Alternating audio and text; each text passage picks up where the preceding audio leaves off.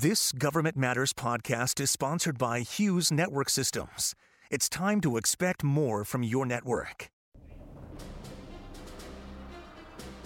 Today on Government Matters, as the highest-ranking officer in the Army, the Chief of Staff is the principal military advisor to the Secretary of the Army. General James McConville joins me to discuss his top priorities, how he plans to modernize the Army to face China and Russia, maintain readiness, and recruit the fighting force the country needs to win in combat. Government Matters starts right now. From Washington, D.C. and around the world, this is Government Matters with Mimi Gerges. This is Government Matters, the only show covering the latest news, trends, and topics that matter to the business of government. I'm Mimi Gerges. The Chief of Staff of the Army, General James McConville, joins me to talk about his top priorities, challenges, and vision for modernizing America's Army. General, welcome to the program. Thanks, Mimi. It's great to be here with you. I want to start with the war in Ukraine. How is the U.S. Army supporting that effort? Well, first of all, what the United States Army is doing is reassuring allies and partners, and we actually surge forces forward to make sure that we could stand strong with our NATO partners. But the other thing we're doing is working with the Ukrainians, giving them the weapon systems and equipment that they need, and also helping them with their training. So you did deploy Army soldiers out there in Europe. Tell me how many are out there and what are they doing?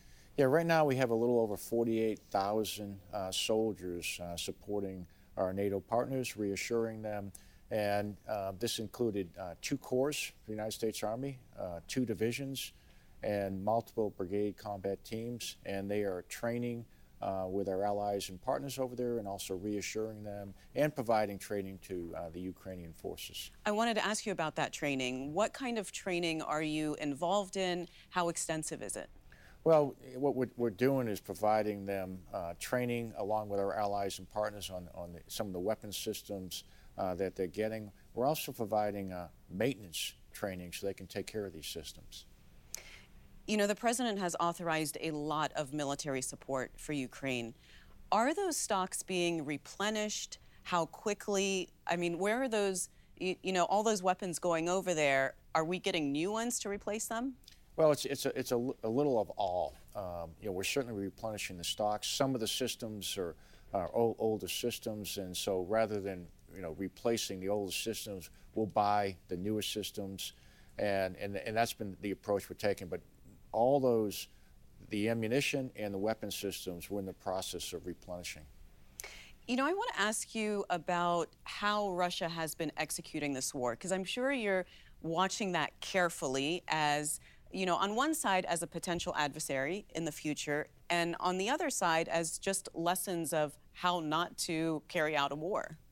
Yeah, well, we're taking a hard look. We have our Center for Army Lessons Learned over in Europe, and we're watching everything that's going on. And I would say, this conflict is not over. It's very, very serious. We're seeing some, what we would say, early mistakes made when it came to leadership, when it came to logistics, and what we're seeing is, Ukrainians, the will of their soldiers is extremely strong, and that has made a huge difference in the early part of this conflict. I do want to ask you about logistics, because there was some major failures on Russia's part early on as far as their fuel lines and just in general, even getting food to their soldiers. What does that tell you about the U.S. Army's vulnerability when it comes to operational energy on the battlefield? Well, there's an old adage in the United States Army that professionals study logistics and amateurs study tactics, and we take it very, very seriously when it comes to energy, and we want to reduce fuel. And one of the things we want to either make our vehicles more efficient, whether that's making them hybrid, but very, very concerned about the ability to move logistics on the battlefield. And I would suggest that our Army does that as well as anybody. So what are you doing, though, in response to that? I know that there's a climate strategy. Of course, it's not just about operational energy, but about reducing emissions and the impact to the environment. What concrete steps are you taking? Well, what I'm looking at is how do we make the Army more ready when it comes to our war-fighting weapon systems. So anything that we can do to reduce the amount of fuel on the battlefield is to our advantage. Having large tankers moving down roads, as we saw in Afghanistan and Iraq, is something that we want to reduce because it's the safety of our soldiers. So having vehicles that we're moving forward more on hybrid, we're not at the point where tactical combat vehicles can be all electric, but they can be hybrid, and that can reduce the amount of fuel. It also reduces the amount of noise, which is very helpful for us for our vehicles. For the signature, as far as the adversary knowing where you are. That's right, yeah. They're much quieter in certain capabilities, and we can operate them longer. Well, let me ask you about modernization, because this is now a big push for the Army in response, really, to China's modernizing. Tell me where you are on that and some of the challenges that you're facing. Well, the Army's undergoing what I would argue is the biggest transformation in 40 years. And I suggest that every 40 years, the Army has to transform and modernize. It did it right before World War II in the 1940s. We did it when I came in the Army in 1980, and now we're in 2020, and we're doing the same thing. And so it's not just new weapon systems, though that what is what a lot of people are interested in, but it's new doctrine, multi-domain operations for us. It's new organizations, multi-domain task forces, the security force assistance brigades. We're changing how we train, taking advantage of the technology, but we're also developing new weapon systems along our 6 modernization priorities. Well, tell me about some of those new systems and some of the priorities. Well, the first priority is long-range precision fires, and it starts with hypersonic missile capability, and we plan on having that available to our Army next year, which is very fast as far as developing a weapon system. Now, when you say available, do Yes. you mean it will be fielded and operational at scale? No, what I mean is the first battery of hypersonics will be in the hands of soldiers by the end of 2023. But also, we're developing the capability to sink ships. So we have a mid-range capability. We're developing a precision strike missile that's a land surface-to-surface missile capability that has a range in excess of 500 kilometers. That's going to give us the capability to hit land targets and very near in the future also they hit targets at sea. But we're taking a look at modernizing our ground vehicles, our aircraft. Very concerned about air and missile defense, especially when it comes to lethal drones. And we're giving our soldiers the equipment they need to be more lethal. All right, we're going to take a quick pause here and come back and continue. Okay. Coming next on Government Matters, more of my conversation with the Army's Chief of Staff, General James McConville. Stay with us.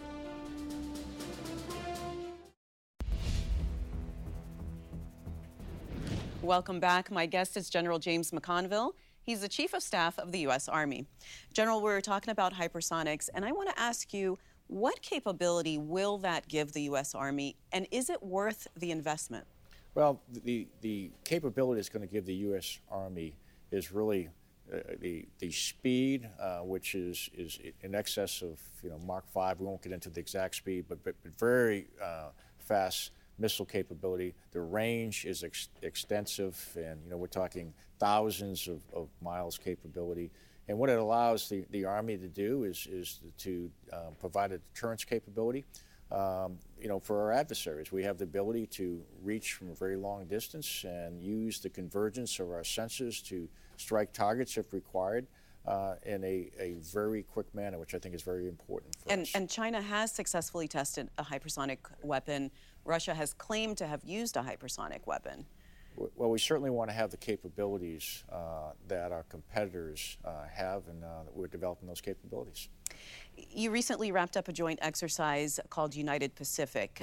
What was the purpose of that, and what was the outcome of the exercise? Well, the purpose of these exercises is to work with allies and partners, and for some of our viewers that may not be familiar with the military, it's like scrimmaging. You want to practice kind of the plays that you're going to use in the game, and that's how we become better trained and more ready with our forces and working with our friends in the area. It's very important to have these exercises.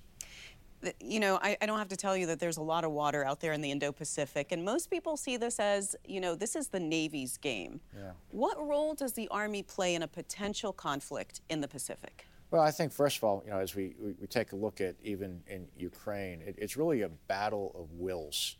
And it's a battle of the people's wills. And most of the people that in the Pacific live on land. And so there's a role for land forces, whether it's reassuring allies and partners there. The Army is going to provide long-range precision fires. It's going to provide air and missile defense. It does logistics. It also provides combat credible ground forces that can work with our allies and partners and conduct any type of combat operations if required. So what new capabilities will the U.S. Army need specifically to fight in the Pacific? Well, one of those is a new organization we're calling the Multi-Domain Task Force that has really two primary capabilities. Long-range precision effects, which means it does intelligence, information operations, cyber, electronic warfare, and space operations. And it also provides long-range precision fires, which will include hypersonics, a mid-range capability that can sink ships, then a precision strike missile capability that can engage ground targets or soon-to-be ships in the future, along with integrated air and missile defense. And I understand you're standing up a total of 5 multi-domain task forces. How many are active now, and where are they? Yeah, right now we have 3 that are active. One is at Fort Lewis, one is being stood up in Hawaii right now, and one's in Europe. I want to ask you about the fiscal 23 budget request. You don't have unlimited funds, obviously. You're going to have to make tough choices. Right. What are you going to be giving up? Well, what we're trying to do is we're trying to, make sure the Army, we take care of our people. We start with our people. People's the #1 priority, and so we're taking a hard look at how big the Army should be.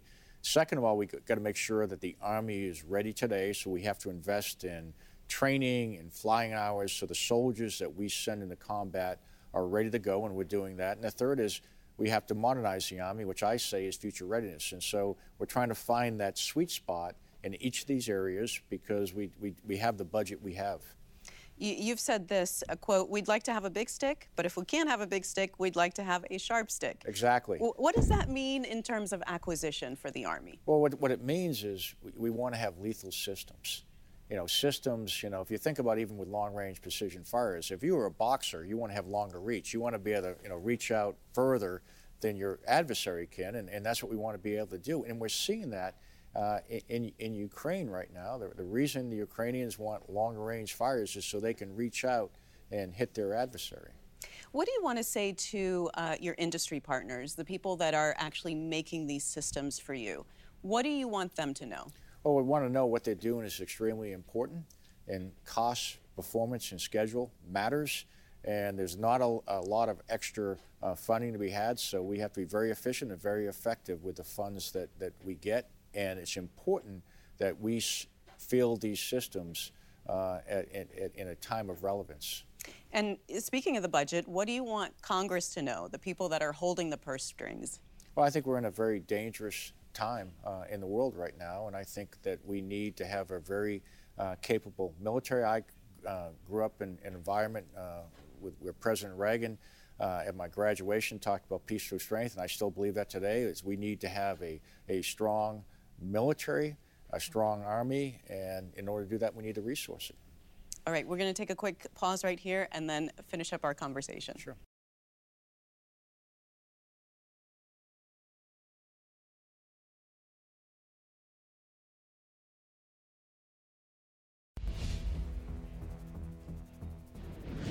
Welcome back. I'm speaking with General James McConville. He's Chief of Staff of the U.S. Army.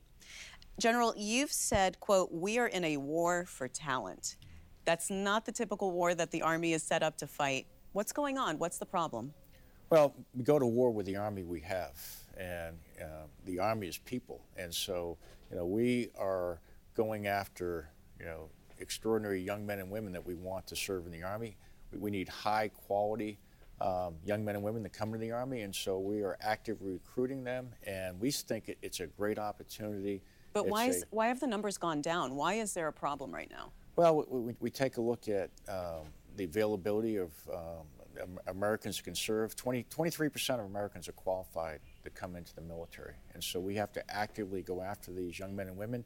We have to show their parents that there's a great opportunity. It's a pathway for success, and we want to give them that opportunity. So what happens if not enough 18 to 24-year-olds sign up for the Army? Does this now affect readiness? Well, it could, and we want to have, to me, quality is more important than quantity, but we want young men and women to answer the call to service, and more importantly, we think it's a great opportunity for them. Great way to get ahead in life. All right, give me your best pitch. Okay, well, I would say that I take a look at all the extraordinary young men and women that I serve with, and I look at myself. I was working for the Quincy Sewage Department when I was 16 years old and got a chance to go to college, and I've got a chance to be the Chief of Staff of the Army. But there's so many examples in the Army of young people, working class people that came in the Army, got an opportunity to get training, to get education, to get discipline, and whether they stay 4 years or 41 years, it's just a great opportunity. And the other thing I would say is, someday when you're older, people are going to ask you what you did with your life. And if you served, and I get to see the World War II veterans, I get to see the Korean veterans, the Vietnam veterans, and they all pop out their chest and say, I served in the Army, and we want to give you that opportunity. What are some of the innovative things that you're doing to enhance your recruiting? Well, one of the things we're doing is we're trying to show Americans what the Army's all about. Some people watch movies and they don't really get an idea of the possibilities there. You can do cyber, you can do medicine, you can do incredibly high-speed infantry. You can fly in helicopters. There's just so many things that you can do. And so we're even opening up our posts, which have been gated communities, and bringing young men and women in and saying, this is what it looks like in the Army. We're also asking our soldiers that are enjoying the experience to go out and talk to their friends and say, hey, this might be something you want to do. You recently returned from a trip to Alaska. What were you doing there? What was that about? Yeah, we went up to Alaska to reactivate the 11th Airborne Division, which was really exciting. As we look into the future, we see the Arctic as strategic importance, and we want to have a division that is trained to operate in that environment, to operate in extreme weather, to operate in high altitude and mountainous terrain. And the 11th Airborne Division has a very storied history of valor, which gives our troops something to look up to and to live the legacy of. But the other thing they have is a proud history of innovation. They're the ones that helped develop the airborne and air assault techniques, tactical techniques and procedures that we've used, and we expect them to do the same thing for working in the Arctic. I know that you like to go out a lot, you travel a lot, you want to meet soldiers, officers. What is it about that meeting that you enjoy so much about your work, and what do they tell you? Well, I love soldiers. That's why I stayed in the Army, and you just see so many incredible stories about what made you join the Army, and when you see where they came from and where they are today, and the commitment that they make to this country, it just makes my heart feel so good about the soldiers that we have serving every single day. You're the 40th Chief of Staff of the Army. Can you tell us a bit about the history of that office and some of your predecessors? Well, I'm very honored to be in this position. When you think about some of the people that have served, General Marshall, General Bradley, General Eisenhower. I mean, I go list. There's been 40, and each one of them has made an incredible contribution to the nation. And it's been around for, the position has been around not since the beginning of the Army, because we used to have the commander of the Army, then later became the Chief of Staff of the Army. But you have an opportunity to man, equip, and train the Army, and the opportunity to participate in a lot of senior decision-making of how we're going to employ the Army, and I'm very honored to be in this role. You also sit on the Joint Chiefs of Staff. Tell us about that. What do you do in that role? Yeah, I should have said, like, as the Chief of Staff of the Army, you're mainly concerned with manning, organized, training, and equipping the Army as the Chief of Staff. But you also sit in the Joint Chiefs, where you're involved in the planning and the strategy of how we're going to employ the military as a whole, and providing that advice to the Secretary of Defense and to the President. Do you interact directly with the President, or that goes through the Joint Chiefs? Well, we do sometimes, but we don't. Normally, the Chairman is one that routinely interacts with the president, but we do on occasion. We have a chance to talk to them. They come over and they listen to what we have to say, and we do that routinely. You have a 4-year term. Yes. What's the most important thing that you want to accomplish before you leave office? Well, there's really 3 things. We want to make sure that we have a high-quality Army, and that's why we're actively recruiting extraordinary young men and women and making sure that we leave the right leaders in place, and we have some good programs to do that. We certainly want to make sure that our Army is ready, that if we're going to send soldiers into combat, they're ready to fight and win. And the third is to make sure we're setting up future chiefs and future leaders with the modernization and the equipment they're going to need to be successful in the future. I want to ask about your family, because you have 3 kids. All 3 are serving in the Army. You have a son-in-law that's also serving in the Army. And you just should have had more kids, because you would have solved your recruiting problem that way. Right. Well, that's right. I think so. But I think, I feel very blessed that, my 2 sons and daughter chose to serve. My son-in-law is serving. Incredible story. Someone that came in the Army at 19, got an opportunity to go to college while he was in the Army, went to a program we called Green to Gold, and now he's a 2nd lieutenant in the infantry. And so there's tremendous opportunities for young men and women in the Army. And we just have to wait for your grandkids then. That's right. But we're going to ask everyone else to send their kids too, because there's great opportunities here. Absolutely. General, thank you so much for coming in and for making the time for us. Well, thank you, Mimi. It's great having been with you. If you miss an episode of Government Matters, it's on our website at govmatters.tv. And don't forget, you can find every episode of our program on YouTube. Be sure to hit subscribe so you don't miss any of the videos we post. That's the latest from Washington. Join me weeknights at 8 and 10:30 on WJLA 24/7 News and Sunday mornings at 10:30 on 7 News to stay plugged in on issues that matter to the business of government. Thanks for watching. I'm Mimi Gerges. Stay tuned for an interview with our podcast sponsor, Hughes Network Systems. I'm here with Tony Bardo, Assistant Vice President for Government Solutions at Hughes. Tony, welcome. Can you start by just telling me what Hughes does for the federal government? What we do is provide connections. We connect the dots, meaning we use a number of various technologies to connect federal agencies, their locations, their people, in ways that are not traditional, meaning that the connections that formed the government networks as we know them today, and as we've known them for a lot of years, have been through dedicated facilities, dedicated network facilities. We have been taking this different approach to connecting all of our customers through the use of broadband, originally satellite broadband, but now managed networks and managed broadband services that include cable, include DSL, include wireless, include traditional fiber, and satellite, of course. Well, tell me about the HughesNet Gen 5, because that's the largest high-speed satellite internet service. It is. It's a very exciting service. We launched it back in 2016, and even an earlier version of it, which was known as Gen 4, that are called high-throughput satellites. And these are satellite services that took satellite connectivity and speed and capability and capacity to a whole nother level. This is a service that we sell to our consumers.